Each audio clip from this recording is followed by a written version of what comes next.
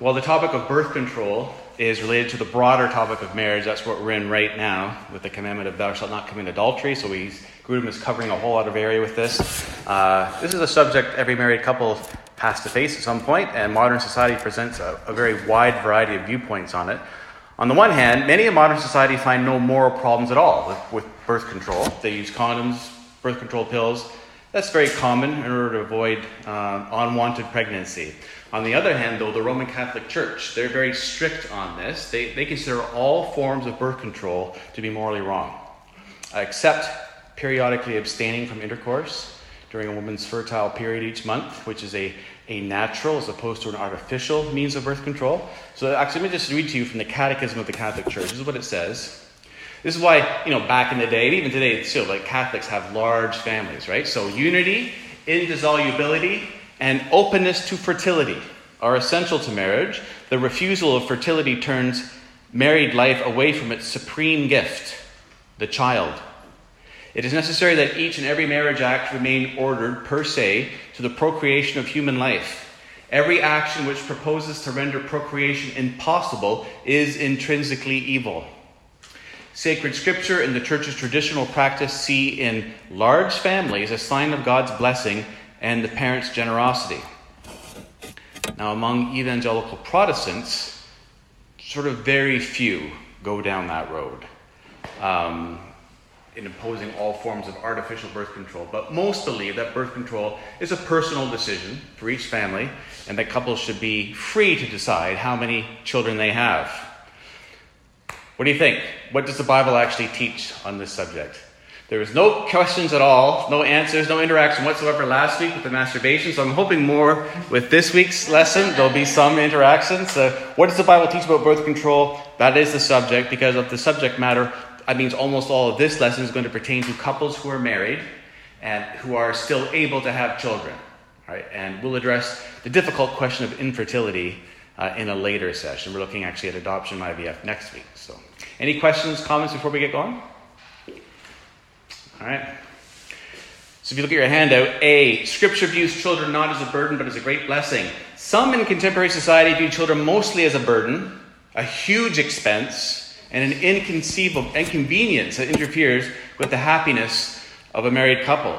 From time to time, there are news stories that make the task of raising children seem frightfully expensive. I did some research. In Canada, it costs $250,000 to raise a child to the age of 18. That doesn't include university. So, $250,000. But the Bible does not view raising children as a burden or as something that is financially or emotionally impossible to do. It consistently views children as a blessing from God. The first command, actually, that God ever gave to human beings was a mandate to bear children. Genesis 1:28, and God blessed them, and God said to them, be fruitful and multiply, and fill the earth and subdue it, and have dominion over the fish of the sea and over the birds of the heavens, and over every living thing that moves on the earth. Other passages in the Old Testament continue promoting a positive view of children, even after Adam and Eve sinned. So you can think of Psalm 127, 3-5. Behold, children are a heritage from the Lord, the fruit of the womb a reward. Like arrows in the hand of a warrior are the children of one's youth. Blessed is the man who fills his quiver with them. He shall not be put to shame when he speaks with his enemies in the gate. And actually there's a movement, it's very, it's called, it's like the Quiver Association kind of thing, where it's actually, they're really promoting, it's an evangelical association where it's like birth control is bad, having lots of children is good, and it's called it's like the Quiver Foundation, that sort of thing. It comes from that text. Or Psalm 128, 3-4. Your wife will be like a fruitful vine within your house. Your children will be like olive shoots around your table. Behold, thus shall the man be blessed who fears the Lord. Lots of kids. In the New Testament, Jesus demonstrated a remarkably positive attitude toward children. This is Mark 19:13. Then children were brought to him that he might lay his hands on them and pray. The disciples rebuked the people, but Jesus said, let the little children come to me, and do not hinder them, for to such belongs the kingdom of heaven. And he laid his hands on them and went away. In addition, Paul's directions to Timothy about how he should teach churches included this statement about widows. He said, 1 Timothy 5:14, so I would have younger widows marry, bear children, manage their households, and give the adversary no occasion for slander. And these passages indicate that the first question couples should ask themselves when considering birth control is this. Here's the first question. Do we agree in our hearts with the Bible's positive view of children as being a blessing from God? Do we think that's right? Or do we agree with sort of a modern secular view that children are an inconvenience, children are a burden? Good conversation to have. These questions are important because the Bible is unquestionably pro-child in its perspective. The scriptural emphasis on children as a blessing leads me to think that married couples should, in almost all cases, plan to have children sometime in their marriages. Now, I went into this hammer and tongs back in the day. Remember that sermon series we did on parenting and stuff, but also parenting desires in conflict. And I'll just read you the sermon outline from that sheet, but you can hear this online though. I said there is no biblical law that says married couples must have children, though a couple's desire not to have children is often linked to heart desires and fears, which the gospel trumps. Heart motivation questions to consider and discuss as a couple. Why don't we want children? More money? More house? More career? Is it related to fear? I'll be a bad dad. I'm not an expert. Bad theology? We can serve God better without kids. A lack of eternal perspective? I've got my bucket list. I will be walking the beaches of New Zealand every year, and if the kids are there, they can't do that. So, however, Scripture also recognizes that sometimes children can be a cause of great sorrow for their parents. Think of Absalom, the son of David. The parable of the prodigal son tells about the son who caused immense grief to his father. And some verses from Proverbs show that it can be very difficult. There's an awareness, there's tragedy sometimes involving rebellious kids. A wise son makes a glad father, but a foolish son is a sorrow to his mother. A foolish son is a grief to his father, and bitterness to her who bore him. Nevertheless, all those verses, I think, show the exception to the rule. Overall, the Bible is very, very positive towards children. And questions about that? Comments? I can go into full lecture mode, it's okay? Nothing super controversial. Your silence means you agree with everything I'm saying, right? That's what it means. Excellent. We're all going to have quiverfuls of kids. All right. Objection is on B. The world already has too many people. I object to this idea of kids willy-nilly. One objection that may be brought against this positive biblical perspective on having kids is the idea that the world already has too many people. Someone might argue that in the time of the Bible, there were not very many people on the earth. It was not densely populated. And it made sense. They should be encouraged. Have lots of kids, but today the world already has too many people. It's overpopulated, and there's this great danger. I would respond by saying the world is far from being overpopulated. The pattern throughout all nations of the world is that as prosperity increases in a nation, people have fewer and fewer kids. This is acutely evident now in several countries, most notably Canada, Germany, Hungary, Italy, Japan, Russia, South Korea, where people have had so few children in recent decades that the population is stable or declining, with fertility rates down to as little as 1.5 children per woman. You need 2.1 to keep the population steady. As of 2022, the population of the world is 8 billion. Models done after 2004 show the world population stabilizing probably around 10.1 billion by 2100 because of declining fertility rates. Industrialized, modern cultures and societies in the world today, we're not reproducing at a rate that actually can keep the population growth steady. It's going to be declining.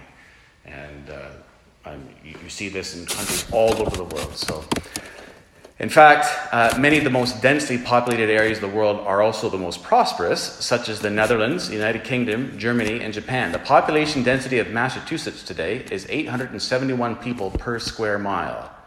What do you think the population density of China is? It's 375 people per square mile.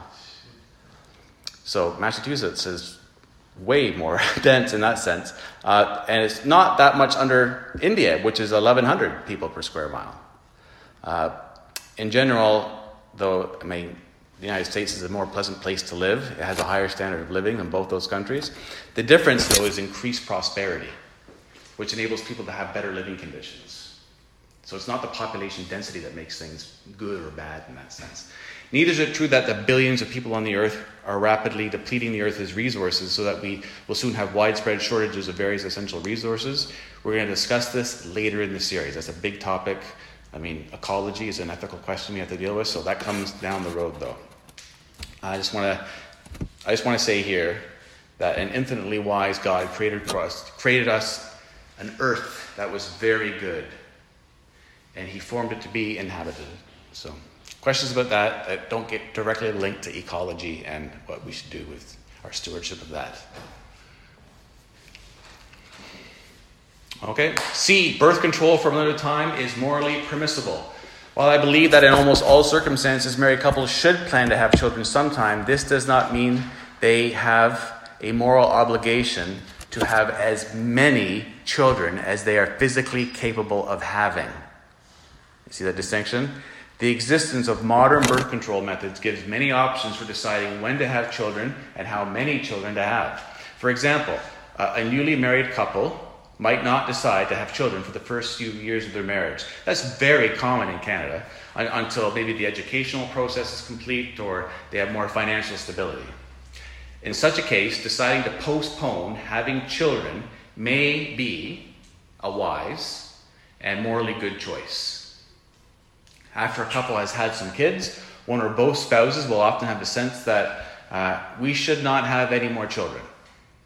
Perhaps because we cannot do a good job of raising more children. This can be a morally good and wise decision, because deciding to have more children means taking on other weighty responsibilities, and God wants us to be faithful in that responsibility. 1 Timothy 5:8. But if anyone does not provide for his relatives, and especially for members of his household, he has denied the faith and is worse than an unbeliever. The specific context that verse is dealing with is the provision and support of widows. But the expression members of his household would certainly include one's own children too. Regarding this passage, I think John Feinberg and Paul Feinberg are correct when they say that to provide for members of his household, a person should provide for financial, physical, emotional, and spiritual needs. It's not just, here's a hunk of cash I'm providing by doing my duty now. It's actually, you need to provide for the finances, the physical, emotional, and spiritual needs. Therefore, it is appropriate for couples to consider whether they are reasonably able to do that with more children than they already have. In addition, Jesus gives us a principle that pertains to undertaking obligations generally, and I think it can be applied here. Or Luke 14, for which of you desiring to build a tower does not first sit down and count the cost, whether he has enough to complete it. The application of birth control is that it seems wise for couples to realistically count the cost and see whether they have enough physical and emotional resources and reasonable expectation of financial resources as well to raise more children. However, it also must be said that many modern families with 4, 5, or even more children often find that the Lord gives them the strength and the resources for raising their children well in the discipline and the instruction of the Lord, Ephesians 6:4. Just the broader consideration for all of this here is that all of life consists in deciding not to do some good things in order that we can do other good things. You have to make a choice. There are many more good things in the world to do than we can possibly achieve even in many lifetimes. In a moment, we're going to consider arguments for an alternative perspective, namely that birth control is always wrong for Christian couples, but we'll come to that in a second. But any questions about that part? Yep. Do you think, if a couple, the husband or the wife is, significantly disabled in some way, but they're still able to have kids, but, it would be very difficult because the able spouse is caring for the disabled spouse, do you think that kind of fits into the category of not being able to care for any children well versus too many children well? I guess it would depend on the context of that case-by-case basis of what maybe the disability would be, perhaps. I could see it being that way, though. I could also see it being we could manage one, or we can have care as well, coming in and helping us out, or our family lives next door. We're in a culture where mom and grandma live with us anyway, so it's like it's not going to be a big deal in that way. So it could be that, but also doesn't have to be. What do you think? Yeah, I think I'd fall about the same place.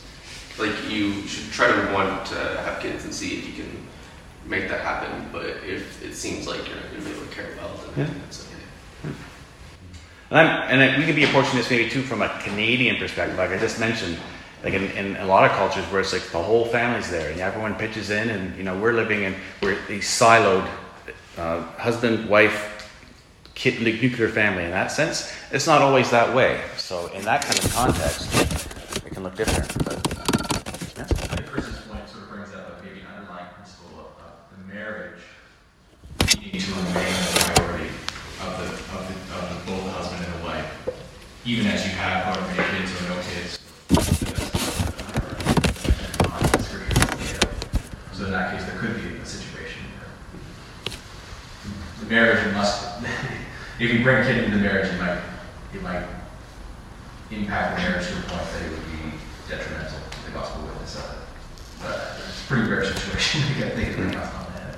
But I suppose that's something. Just riffing off that, obviously this usually happens with older married couples, but somebody gets Alzheimer's, and it's like the person quits their job, and you're helping out your wife or your husband full time with that. It's a full time job. Like there's so that in that kind of sense too, where there's a major impairment perhaps, and it's like this isn't going to work. I can see that it's a tough call, but you want to preserve the marriage. D, morally acceptable and morally unacceptable methods of birth control. Various methods of birth control prevent the husband's sperm from fertilizing the wife's ovum or egg, and thus they do not destroy any new human life. Right? So I keep thinking about that. I don't know if you've seen it or not. I don't necessarily recommend it, but Monty Python's The Meaning of Life. Every sperm is sacred. There's that song, and then they have so many kids they have to sell them off for scientific experiments because they're Catholic. Right? There's like 50,000 kids in this home, but there's that song. Like every sperm is sacred in that way. It's kind of funny. It's a funny song, but we would not actually see that as being the case. It's when the sperm and the egg combine and there's fertilization. That's when life begins. That's what's sacred, not the sperm itself or just the egg by itself. That's very important. It's basic biology 101, but that is something that I will be presuming as we go along here, assuming. Therefore, they are morally acceptable means of birth control. You can actually stop that fertilization process from happening. According to the Life Issues Institute, this would include the use of a condom, diaphragm, a sponge, spermicide, and most birth control pills. The older Rhythm method, now superseded by natural family planning called NFP, also falls into this category. In addition, if a couple has reached a decision not to have any more children for their lifetimes, a vasectomy for the man or a tubal ligation for the women, having her tubes tied, commonly said, that would also be morally acceptable. It's morally acceptable to do both those things. On the other hand, some methods of birth control allow conception to occur and then cause the death of the newly conceived child. As I argued in our earlier lesson on abortion, Scripture indicates that we should consider the unborn child to be a human person from the moment of conception. This is also evident from the fact that when the husband's sperm fertilizes the wife's ovum, a new living creature with its own distinct DNA begins to form as cells divide and multiply. Birth control methods that would cause the death of this newly conceived child, methods known as abortifacients, including the morning after pill, RU486, and Ella-1. I would include that. Also, an IUD, intrauterine device, should also be considered an abortifacient. This medical device allows a woman's egg to be fertilized by a man's sperm, but prevents the resulting embryo from being implanted in the mother's womb. Preventing an embryo from implanting effectively kills the embryo, and thus is an abortion. Therefore, such a means of birth control is not morally acceptable on biblical grounds. And we'll be talking about modern reproductive technology in the next lesson, next week, Lord willing. Questions about that before we get to E, the alternative viewpoint? Is everyone on the same page? I just want to make sure you're on the same page when it comes to what I was saying about the sperm and the egg individually does not represent human life. That's got to be understood. Okay? No questions? E. An alternative viewpoint. All birth control is wrong. Or all artificial birth control is wrong. So this is what I'm not arguing for this, but it's out there. In recent decades, a natural family planning movement has gained influence among evangelical Christians. Such Christians oppose birth control, or most methods of birth control. They support their view with at least the following 3 arguments. Children are a blessing, therefore we should have many children. Secondly, we should trust God to decide how many children we should have. 3, birth control is unnatural. That's basically the argument. So let's look at each of those in turn, okay? Maybe I can throw it out there. You can kind of see, how would I do on the fly with actually coming up against that kind of argument? Children are a blessing. Therefore, we should have many children. Mary Pride is an influential evangelical opponent of birth control. She's part of that Quiver organization as well. Full Quiver. She makes the following argument. The 2 methods Christians use to plan their families, spacing and limiting family size, both have one thing in common. They make a cutoff point on how many blessings a family is willing to accept. This is her terminology. There's a cutoff point on how many blessings a family is willing to accept. Can anyone find, quote, one single Bible verse that says Christians should refuse God's blessings? Children are an unqualified blessing according to the Bible, end quote. All right, so you're talking to Mary Pride in the coffee shop. That's what she says. How do you respond? Do you agree? That's possible. I don't want to dismiss that, but what kind of line would you go across with that? It's kind of tricky. I've had time to look at this too, so I'm not sure how well I would do. I've actually never had... No, I have had these kinds of conversations, so I'm not sure. Maybe the first thing you learn about providing for your family, like maybe to think about this. That's good, yes, for sure. I would also want to focus. Well, just because something's great doesn't mean you have to have unlimited of it. That's it precisely, I think. I was thinking food. Yeah, well, that's okay. I think you nailed it, Jill. This is great. So, my response to this argument is that it is based on reasoning that's mistaken and is unbiblical. The reasoning at its base is this. If something is good, if something's a blessing, then we should seek to absolutely maximize it. The problem with this reasoning is that there are many good things in life, there are many blessings from God, and we cannot possibly maximize them all. Sleep is a blessing from God. It's a good thing, but God does not require us to get as much sleep as we possibly can. And there's actually warnings in Proverbs about sleeping too much. Food is a good thing. It's a blessing from God, but it would be wrong to eat all that we possibly can. Work is also a blessing from God, but that does not mean we're required to work as much as we possibly can. The same thing could be said of physical exercise, giving to the poor, evangelism, worship, or Bible study. Instead of the false principle, if something is good, you should seek to maximize it. That's false. Instead, God requires us to pray and exercise mature wisdom in seeking to know how to allocate the limited time we have among the various good activities available to us in this life. Such mistaken reasoning as Mary Pride offers is not limited to opponents of birth control. Often in Christian circles, one hears exhortations of this type.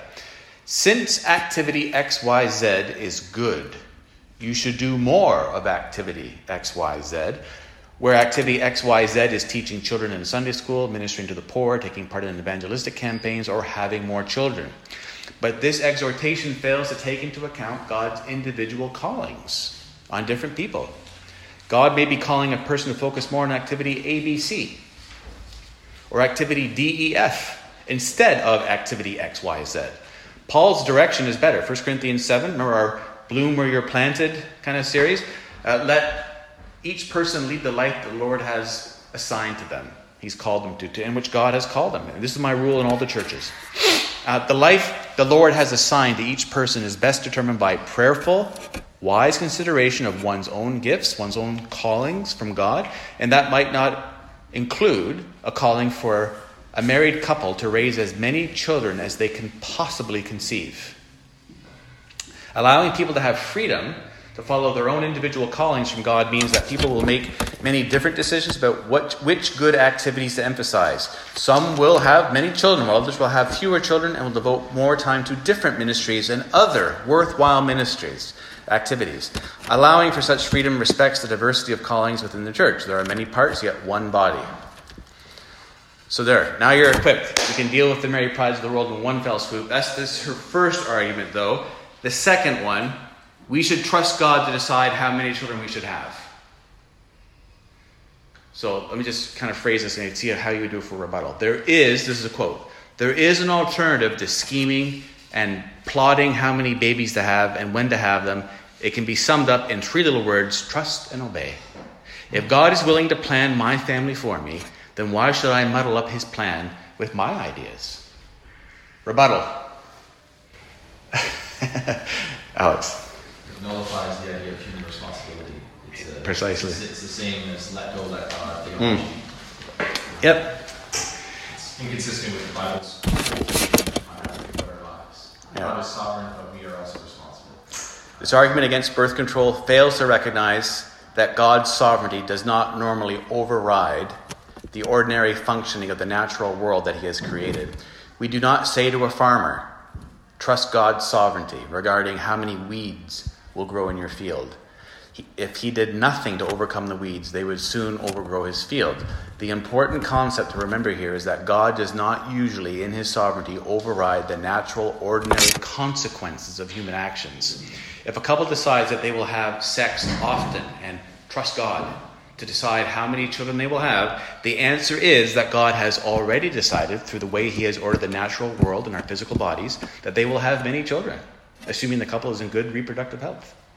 To say that they are trusting God for how many children they will have is something like throwing wildflower seeds on their backyard once a week for a year and then saying, we are trusting God to decide how many flowers will grow in our backyard.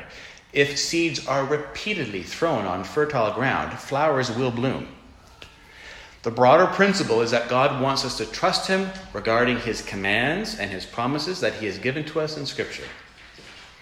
But there is nothing in Scripture that tells us to avoid using birth control and then to trust him for how many children we will have. We are not authorized to trust him for things that he has not promised, that he has not commanded. Daniel Durrani wisely analyzes the appeal to trusting in God's sovereignty that is made by Christians who oppose birth control. He writes this: the no birth control movement says family planning asserts God's sovereignty by banning children who might have existed. This misunderstands the way God works with human agents and other secondary means, such as the weather. If I say family planning interferes with God's sovereignty, I might as well argue that I should not plan my vacation or my next meal or where I live, lest I interfere with God's plan. This concept of God's sovereignty could justify every kind of laziness and inaction, including refusal of medical care. It also assumes what is to be proved, that God wants the couple to have more children and wants them to cooperate through unprotected intercourse. But perhaps God has not planned more children for the couple and wants them to cooperate by using birth control. Ignorance of God's will never excuses us from the honest work of discerning and planning. So we can take that and apply it to many, many areas of life. It's a good principle. Third, the last sort of thing that she would argue, birth control is unnatural. This argument is often the unstated assumption behind many objections to birth control. Since sex without birth control is natural, and since this natural process often leads to more babies, having more babies is morally right. Or it's God's will for us, because it's natural. In response to this argument, we must reply that God does not command us to simply follow what is natural, but rather to follow his commands in Scripture. The Bible often directs us on a course that differs from the course of nature. With respect to sexual intercourse itself, God does not command us to do what is natural. Rather, he commands us to limit sex to a married relationship rather than following our natural instincts, which would sometimes lead us to have sex with a number of different people, even outside of marriage. It is important to keep in mind that God changed the order of the natural world at the time of the fall, And this means that our highest ideal is not simply to let untouched nature take its course. What a bad idea. I saw a cartoon once where the mother's telling the little boy, it's like, just follow your heart, do whatever your heart says. And the heart's like, sin. That's what it is here. And Adam and Eve sinned. After Adam and Eve sinned, God said, cursed is the ground because of you. In pain you shall eat of it all the days of your life. Thorns and thistles shall it bring forth for you. Genesis 3:17-18. Suddenly life in the natural world becomes more difficult and painful. When we couple this alteration that God imposed on the natural world with God's command to subdue the earth, Genesis 1:28, it is right to conclude that we should often take active steps to change or even overcome the course of untouched nature. This applies not only to the plants of the field, but also to our physical bodies, for which we often need medicines to remedy some disability or illness. Is it okay to have glasses? It is. It's all right. We often modify nature. We do it in many ways. We prune fruit trees, we thin carrots, we clear out trees in order to plant crops, we kill weeds, we put up barriers to exclude wild animals. In all of these ways, we are interfering with the course of nature in order to more effectively obey God. This is especially relevant to the question of childbirth, because after Adam and Eve sinned, God changed the effects of childbirth that it would have on a woman's body. To the woman he said, I will surely multiply your pain in childbearing. In pain you shall bring forth children. Genesis 3:16. This indicates that childbirth is much more painful and probably much more taxing on a woman's body than it would have been before the fall.